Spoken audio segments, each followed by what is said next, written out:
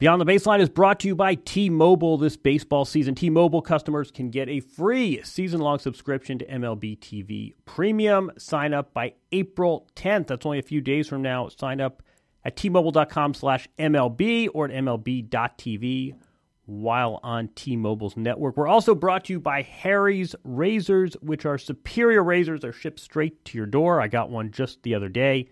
They are at half drugstore prices, and I think they're probably, at least in Manhattan, much less than half drugstore prices. Get $5 off your first offer with the code BASELINE at harrys.com and by FanDuel. Now that basketball's back, you can try the fun and competition of daily fantasy risk-free up to $10. Go to FanDuel.com and enter the code BEYOND.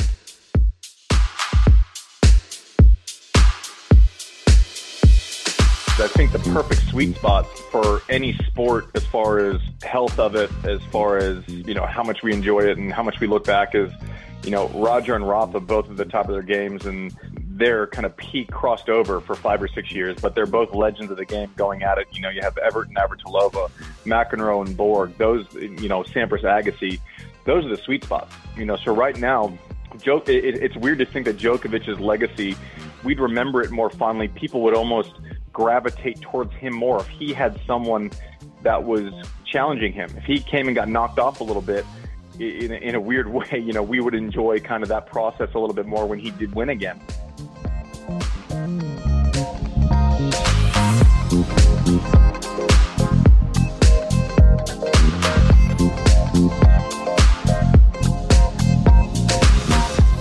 Hey everyone, John Wertheim here. Thanks for joining us. It's this week's Sports Illustrated Tennis Podcast, Beyond the Baseline. This week we have a guest from Austin, Texas, former world number 1 Grand Slam champion, bon vivant, father, husband, wit.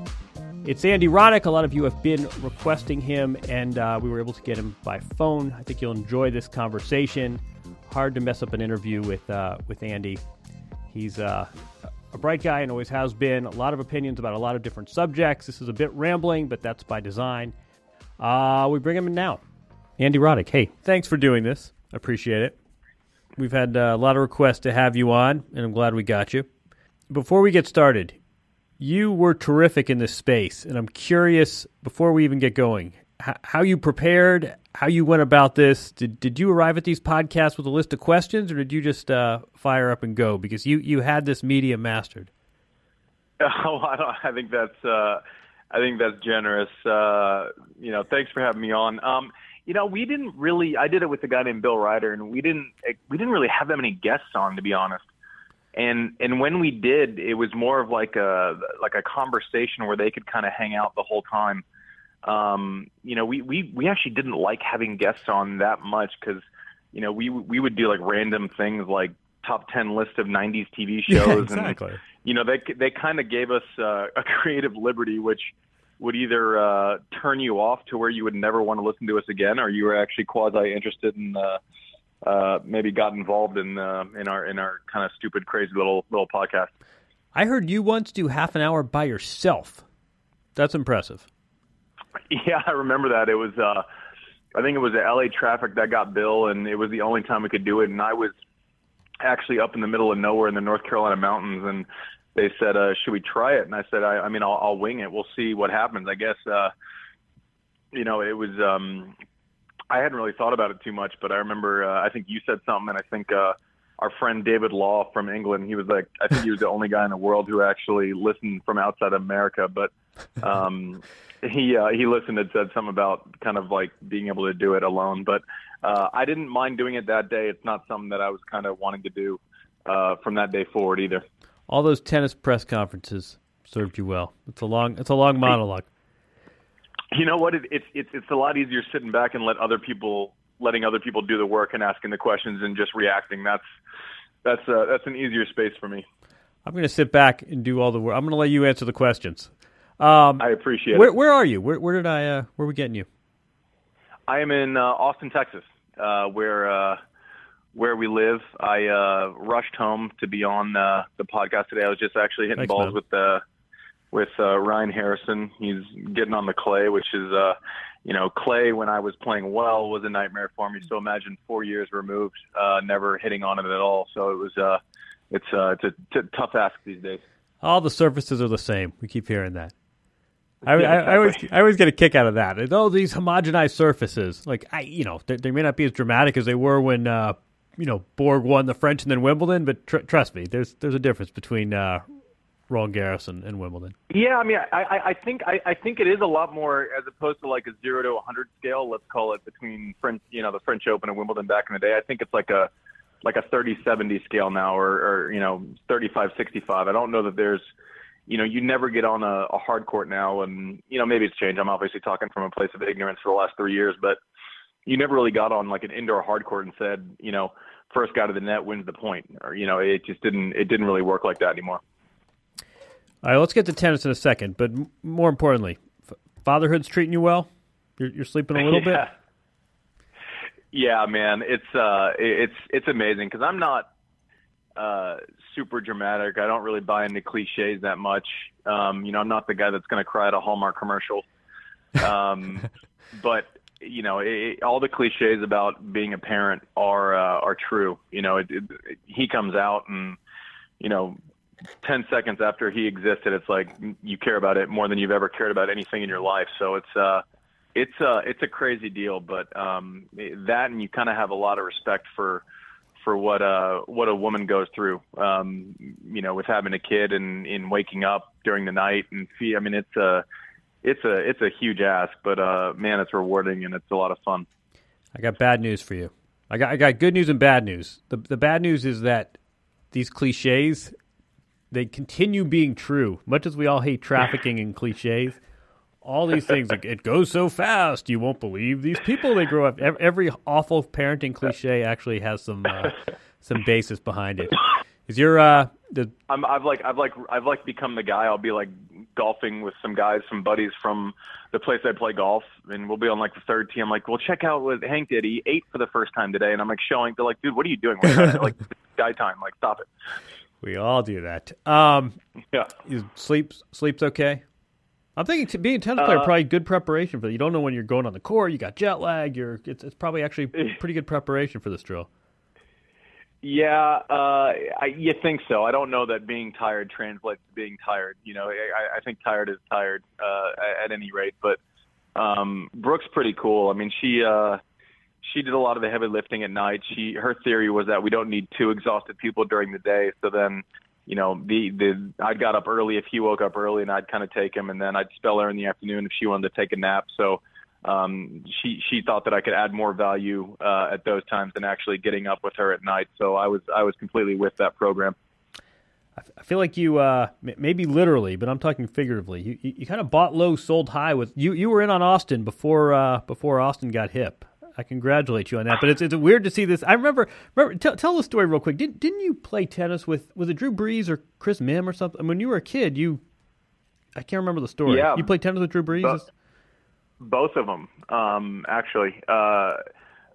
Mim he grew too big for tennis, and his knees went bad and whatever. But Drew used to play like the local tournaments here, and I couldn't beat him. He was kind of like the best in the city. I mean, he was 3 or 4 years older than I was.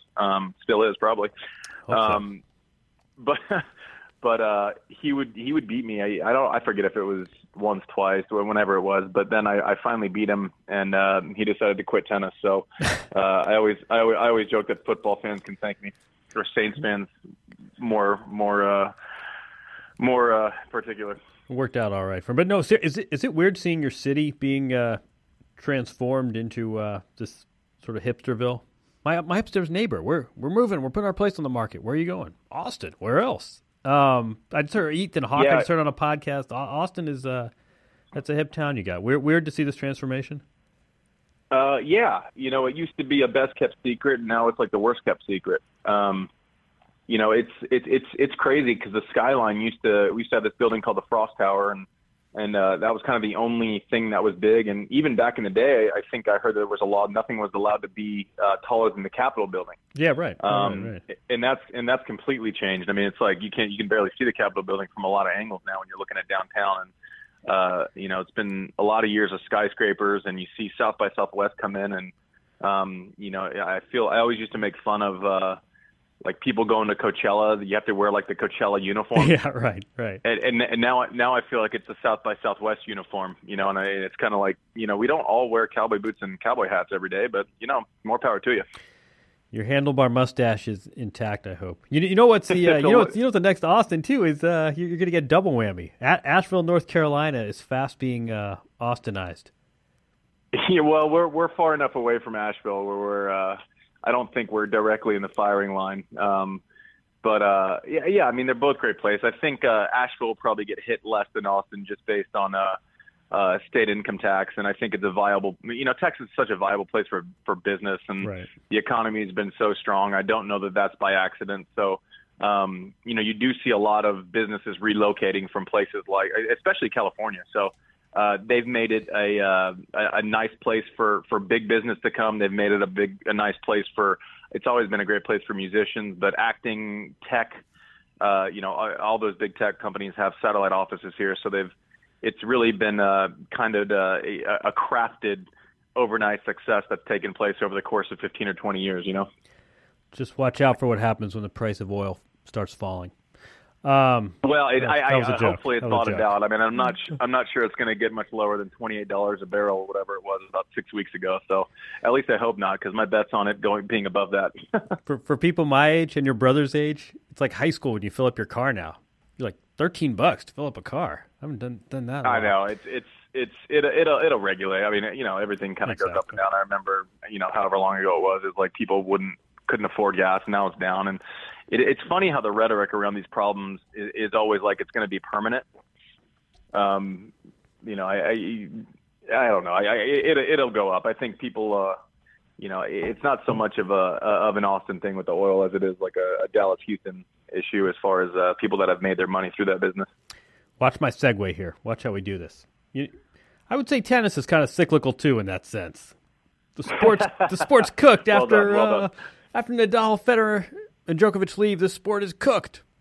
What are you seeing out there now? You just said you came from the courts with Ryan Harris. I mean, what's your intersection of your life in tennis these days? Yeah, it's a good segue when you have to explain it. We're gonna edit that out. You know what? I'm pumped about. As a tennis fan, I'm pumped to see these American kids coming up. And I think the best thing that they have going for them is that there's a lineup of them. It's not one guy or two guys, to where if they have a bad couple of tournaments, it's like this, constant story. Hopefully the story will be about someone else playing well that week. And I think that's what kind of the golden generation of American tennis benefited from. Andre was allowed to kind of fall off the face of the planet, and we still had people to fill that gap. And then he was able to come back, kind of work his way through a challenger, and that's extreme. But those guys were allowed to have an off week or two, or even an off year. And Pete and Courier and Chang, and there was always someone relevant in there. I don't know that was always the case through my career. But these guys, these young guys, are playing great, and that's probably the most exciting thing for me to see. When you won the U.S. Open, the first thing you said when you walked off the court is, "I don't have to answer any more questions about when's the next American to win a major." Now these guys get it all the time. Does that? I mean, it's annoying. I can only imagine what it's like to go from town to town and hear this every week as if it's a fresh perspective. But does that have any material bearing? I mean, do you think these kids are really materially feeling pressure that it's been whatever it's been 13 years, or is it just one of these annoyances? I really don't. I mean, the question around me was kind of stupid, just because Pete the last guy to win a U.S. Open before me was American, so I just didn't understand that. Right. I actually didn't understand the rhetoric. They just wanted to be someone else. It's like the thing I think I see in sports the most is, when you even segued with this question is, what's next after these guys? And I'm saying, man, let's settle in and enjoy the end of this kind of greatest generation. I think we're in too much of a hurry to kind of get to the next thing. But as it pertains to the question of these guys feeling the pressure, not yet. I think it's hard I don't think it's a realistic conversation to ask Francis Tiafoe or Fritz or Tommy Paul or whatever about winning a major, because they haven't even experienced anything close to that yet. I think they have to, and not to say that they've made great progress, and it's been fun to see them, and they're certainly pushing guys that are at the top level, but there's a difference between that and actually being at the top level yourself. So I don't think that's a realistic conversation yet, but I definitely think it can be in the future.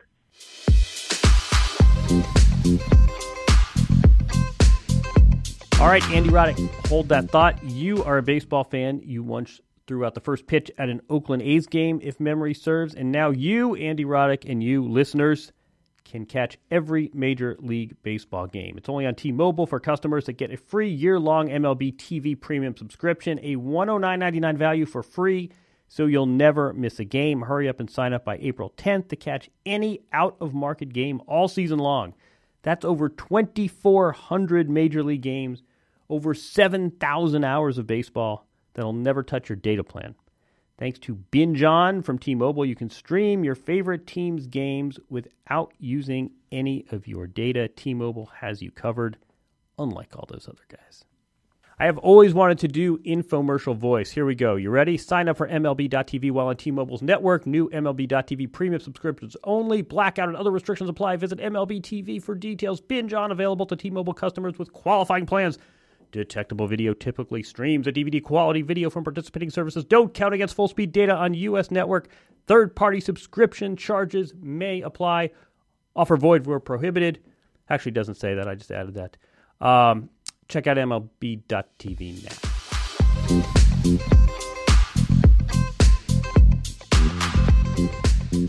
Did you watch the? We're doing this on a Wednesday. Did you happen to catch UConn women's hoops last night? I didn't. I was reading about it. You'd be shocked how little sports I actually watch now. With the little guy, or is that mid-30s? The little guy, and the fact that it's not quite my job, and it coincided with we're still battling our way through the new season of House of Cards. So that's a good one. It's this crazy mix of all that stuff, which and I guess the shorter answer for this would have been no, I didn't see it. So I was going to go on a tangent and say, how much would binge watching have helped the career of a tennis player 10 years ago, where you could just wait for your court time by knocking off Billions or House of Cards, whatever. No, UConn. I mean, I think the halftime score was something like 50-21, and it did rekindle this debate, and we see it in tennis.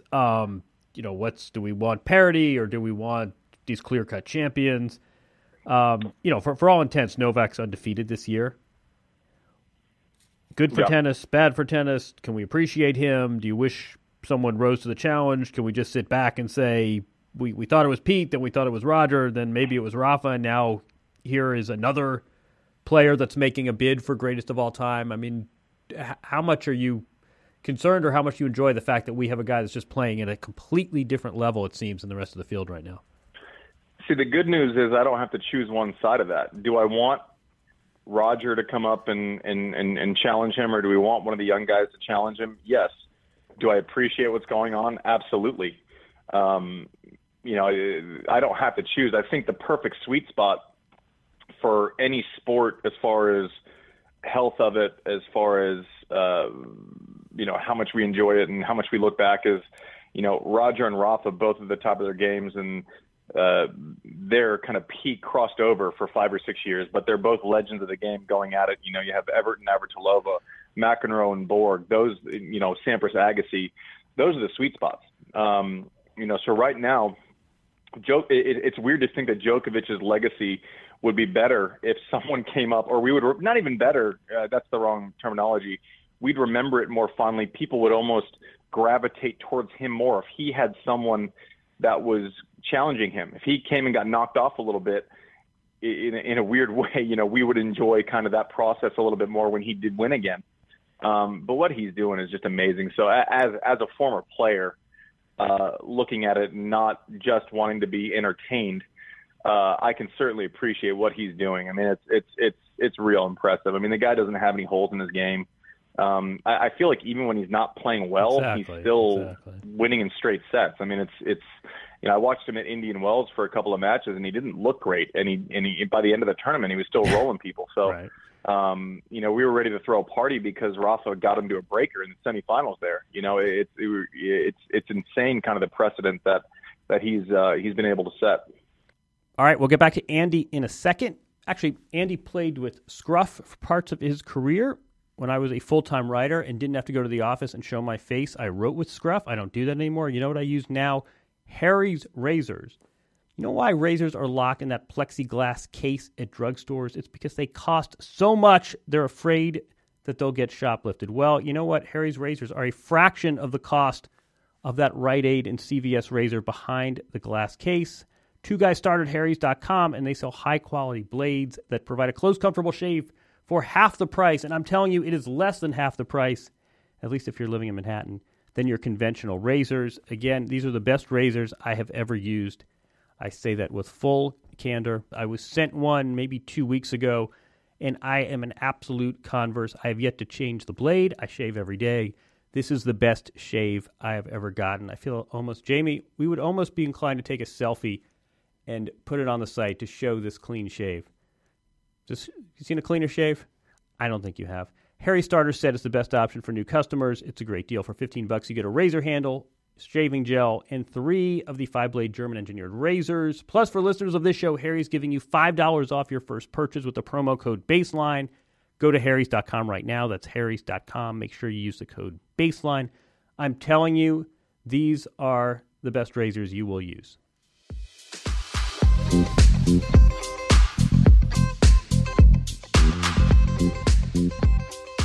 What about and sort of jump in wherever here? Where do you stand on some of the less savory?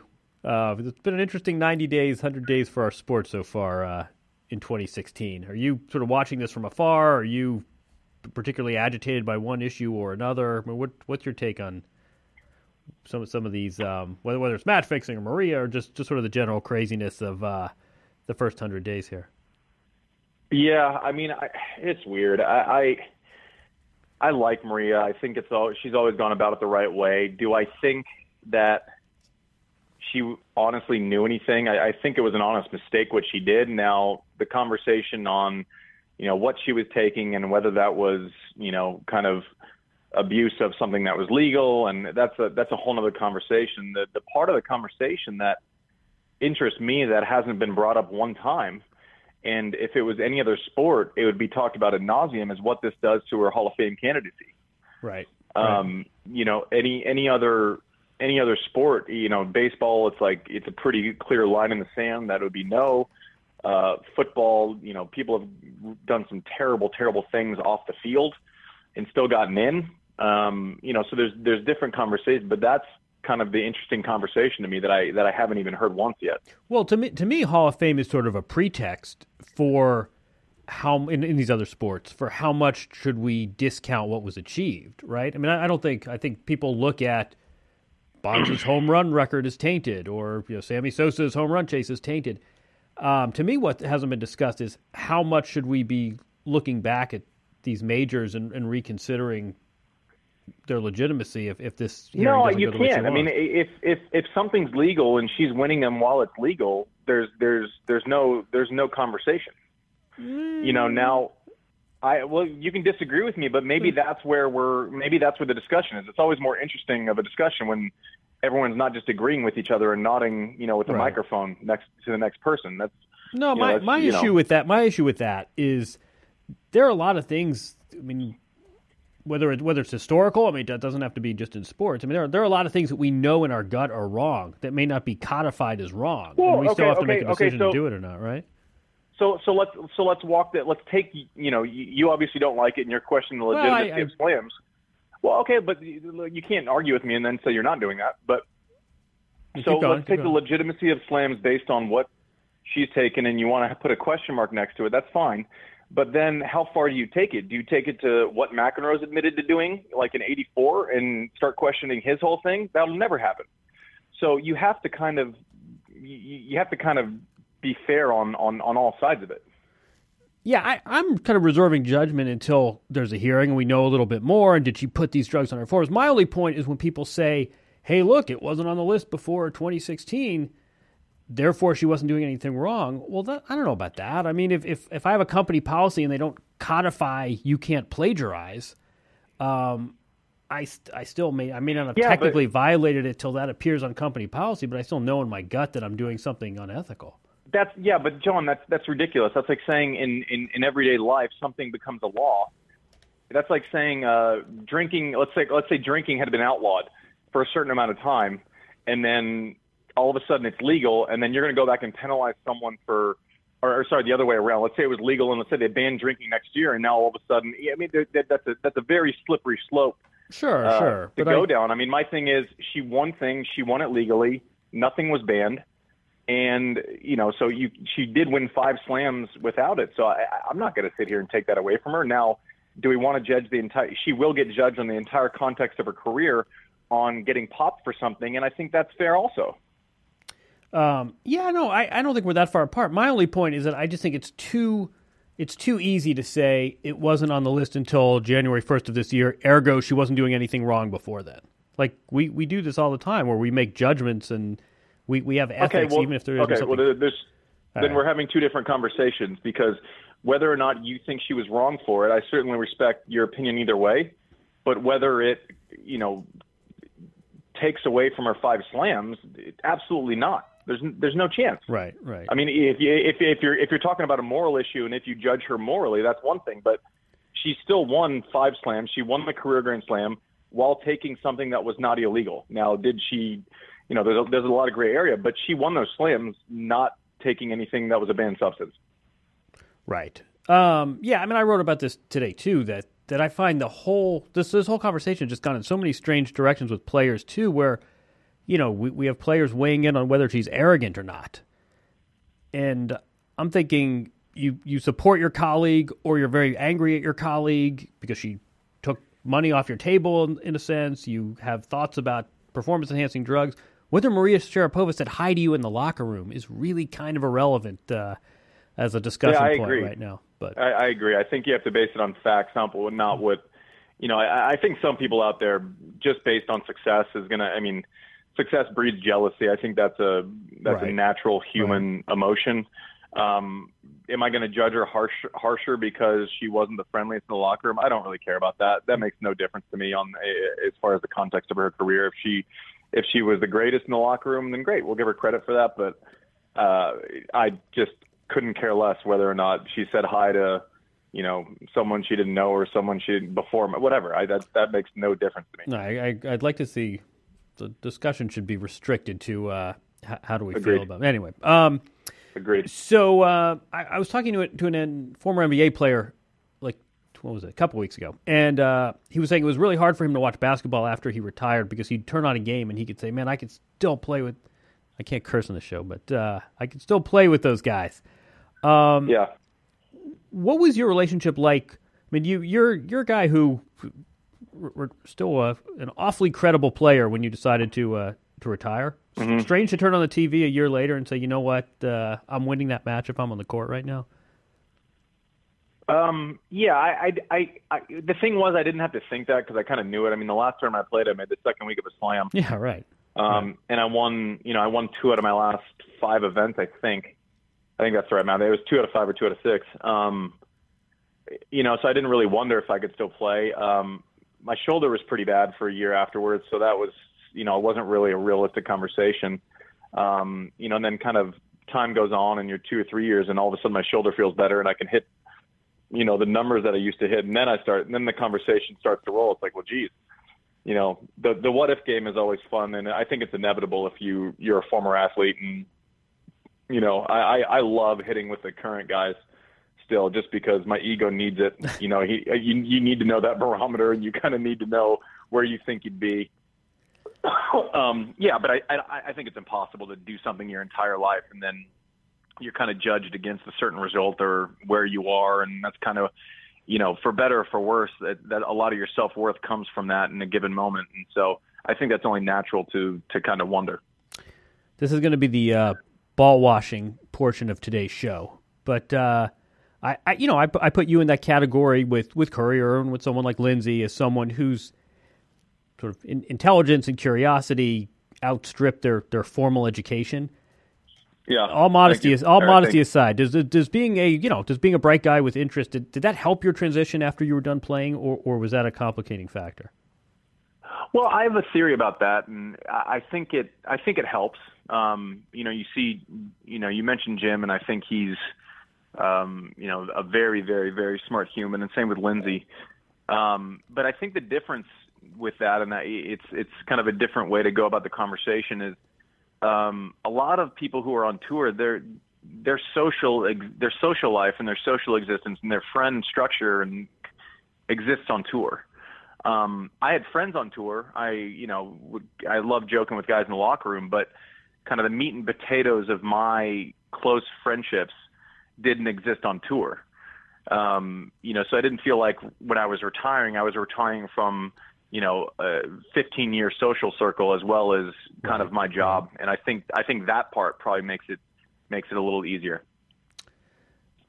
That's an interesting, was that by accident or by design? Was that just sort of your... No, it wasn't. I don't know that I was that calculated. I have, my friend James and Marty I'll always talk to all the time, but I still talk to them all the time. So it's not a whole lot different. It's kind of, and it's no different for you covering tennis. You have a million acquaintances, but probably a handful of like lifelong, really close friends from that world. And I didn't have to sacrifice those lifelong friends just because I was retiring. Right. Are you said you just walked off the court with Harrison. Is that sort of a, it's lineage? Is this you're doing this to stay in shape? You're taking an interest in this kid? I mean, that interests me. I mean, you've got a kid, you're a husband. You're hitting balls on a Wednesday. Why? Yeah, well, the difference is when I first retired, I could play 18, hit, and do it all, and now I kind of have to choose something. I always joke that I'm allowed to do like one thing a day now with the kid, but the reasoning why, I don't know. I like Ryan. I still enjoy hitting, so it's not like a completely selfless endeavor. I like going out there. I like sweating a little bit, and it's an excuse to get out there. And I don't go to many tennis tournaments, unless I'm working or making a corporate appearance or something. I don't really just go to watch much, and so it's still nice to kind of connect into that world that you existed in for so long. And I enjoy talking tennis. I enjoy playing. I never got to the point where I was even during or after where I was bitter about the game and all. And I hear a lot of people have that. I didn't. I've always just enjoyed it and kind of have completely gotten the fact that pretty much anything good that I have in my life came in some way or another from tennis. So, if Ryan says, hey, I'm going to be home for 2 weeks, can I steal some days from you to get out and hit some balls? And yeah, I'd love to. That'd be great. You said before that you don't follow sports all that much, which sounds like common sentiment for most people of our age. But you are your sports knowledge is prodigious. Yeah, I don't want to say that I don't watch sports much. I'd say at this point I'm probably less informed than I normally am, which is normally very, very informed. But I just with the baby and everything else, there's as anyone with kids would know, there's a lot less kind of dead time where you just flip it on to whatever channel and catch up. So I'm a massive sports fan, and I watch what I can. But just the last 6 months has been a little hit or miss. But you'll come back to the tribe. You'll. Oh no, I haven't. I certainly haven't written it off. It's part of the fabric of me, and I've been a sports fan for so long. But it's just I'm a little scratchy right now as far. I'm not sure I could go, live TV and kind of walk through everything right now. You were one of these guys I think a lot of people pegged very early as this guy is going to have a job in media when he's done. This guy's going to be a commentator. And you had a job shortly after you were done playing at Fox Sports 1 that, ironically enough, had very little tennis. I mean, this was kind of a general your sports knowledge was, I think, really what you drew on and not it wasn't very tennis related at all. Then you were at BBC for Wimbledon and fit in seamlessly. Where's sports media in your sort of ether right now? I don't think it's a priority. I enjoy it. I like to know that I can do it well. I enjoy the process when I am doing it, but I don't know that if I have to, if I'm away from home for X amount of time a year, and, it's tough for me to carve out, the 3 or 4 months right now that it would take to actually be really, really good at it, and kind of, there's not a lot of companies that want to hire you on your terms for, X amount here and a couple days here and there. And I think the thing that I like most about my life is that I kind of control my schedule. So to give that up is something that I don't do easily now. So that's kind of a damper on the sports media side. But I enjoy doing it, and I feel comfortable doing it. You'll be back at Wimbledon? I'm not going back this year. I loved it. I had a blast doing it. Obviously doing BBC is so prestigious, and to do my third match ever and have it be my first ever match that I called, or third match that I ever called live, be the Wimbledon final was a pretty fast transition, but I enjoyed it. I liked it. Being in the studio for me was pretty easy because of the work at Fox Sports 1, except now I was talking about something that I actually might have known something about. You didn't have to get there 4 hours early for hair and makeup at a production meeting either. Yeah, and I walked through the draw early, and I think that I had played all the guys except for like 20 in the draw. So that obviously helped a lot. I loved it. I certainly haven't closed the book on it, but I'm not sure that I want to be away in the summer, away from him that much. You don't want to make that. You don't want to cross oceans, with a 9-month. Yeah, it's just time. It's just I'm very selfish with my time. I just love being around the little guy so much that it's just hard to pull me away. While tennis is rounding into mid-season form, we're on to the clay. It's back. Baseball's back. The Mets are losing to the Royals again. Clayton Kershaw is pitching. We've got drama. We have plenty of hot takes on Batista and tossing the bats. Yes, baseball's back. Freshly mowed grass and all that. You're dying to play fantasy baseball. You are. And if you're not playing FanDuel this season, you're missing out on the most baseball fun a fan can have. On FanDuel, you choose. Do I compete to win cash from fans around the world, or do I want to start a listener league with my friends? Either way, you get to be the GM. You get to be the Theo Epstein. You study the matches. You get your money ball on. You set your lineup. Entry fees are back at $1. There's no commitment. Play for 1 day. Play for 180 days, plus the playoffs. And here's the best part. FanDuel is giving new players their first game risk-free. Here's what you do. Go to FanDuel.com, enter the code BEYOND, then enter a FanDuel league. Start one with your friends. If you don't win any prize money in the first contest, you know what? You get your $10 right back. That's what I call no risk. FanDuel.com comes with my code BEYOND. Risk-free, up to $10. Play now.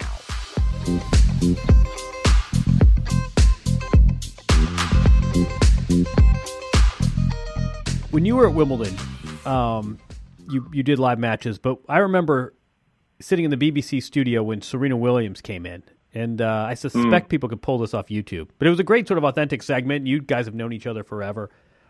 I'm sure you're asked this in social situations and casually, and people say, "Oh, what's Serena Williams like?" I thought you sort of had a really unique take on her. How far back do you go, and kind of when people say, "What's Serena Williams like?" What do you tell them?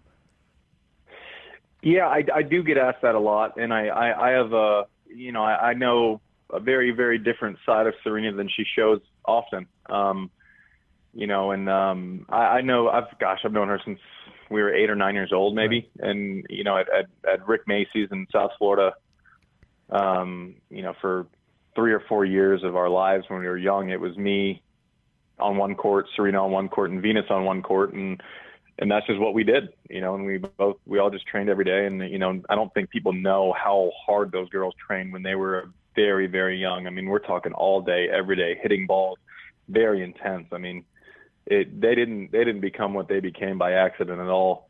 But Serena was here. She came to see the baby. I don't know when it was, he's probably 6 weeks old or something. And we were talking, and it's just, she's so sweet and so nice, and holding our son, and laughing and joking and laid back, and talking about a million different topics. And I go, gosh, Serena, you just don't. People just don't know, And I said, I watched after the U.S. Open, and it's like, it's hard to watch you talk about it. And I honestly just think that she cares so much about winning and losing that she's not capable of getting over how pissed off she is when she goes in. And I wrote a piece for actually we worked on it together, but right. For Sports Person of the Year, and I said, listen, if Jordan was pissed off after a loss, the rhetoric was, he's so competitive, he's so pissed, that's why he's so great. And for whatever reason, when it's around Serena and she's pissed off, it's aloof and she doesn't come off the right way. And I'm not sure if it's just the individual nature of tennis or kind of what the undertones might be there. But I think there might be a gender issue in there.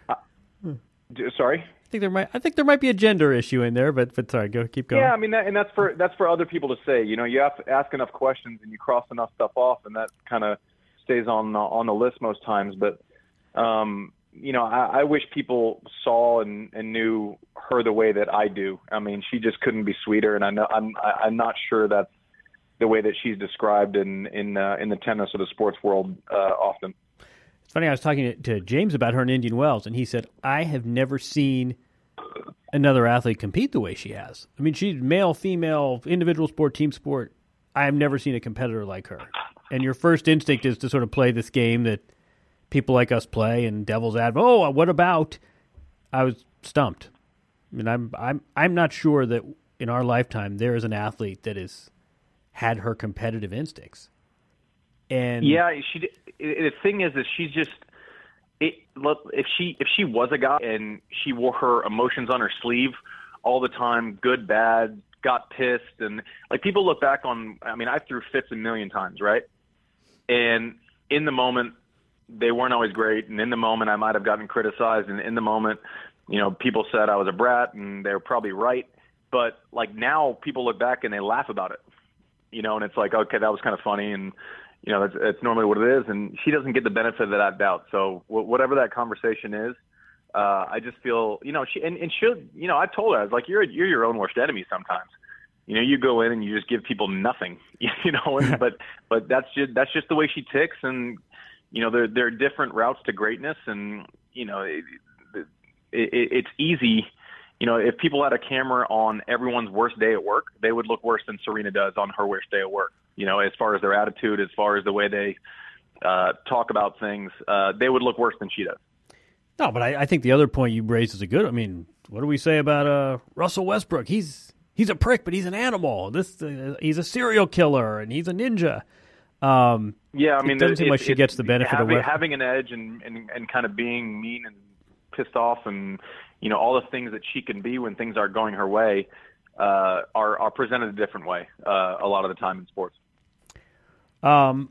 Last few questions.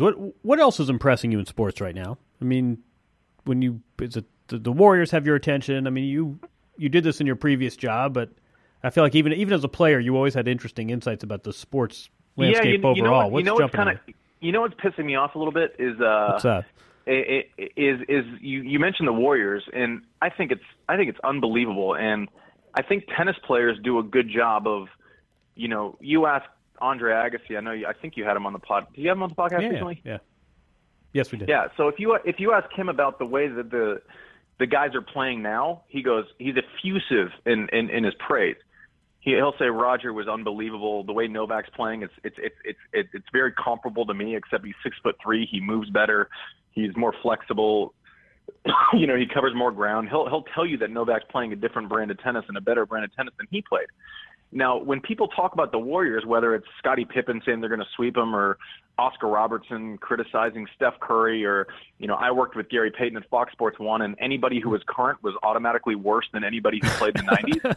And I just don't understand what these guys like. There's like an insecurity around like 1990s NBA basketball guys, where they just can't give credit to something that's not only new but different. Like the Warriors are playing a different brand of basketball. They're like, well, the Knicks in the 90s played, they beat you up. I'm like, the Knicks in the 90s also lost a lot more. They weren't as good of a team. They're not even close to as good of a team. And it's like there's this little thing where all you read is these former guys kind of clinging to past glory, and it's a little. Scottie Pippen doesn't need to defend how good they were. Like, just be comfortable in it. My theory too about the Warriors, it's a little like we were talking before about. It's almost like Roger. You know how Roger does not get described as an assassin, and these Warriors, they're not badasses. Steph Curry, you look at him. If you look at LeBron James and he's getting from half court to the basket in one dribble, and physically he looks like a different era. If you're Oscar Robertson, you say, I don't know if I could stop that guy. They look at Steph Curry and he's 6'3" and looks like the kind of guy they played in high school with, and they can't get over the fact that he might be better than they are. Well, shit. Sorry, you can't say that, but you can bleep that out, hopefully.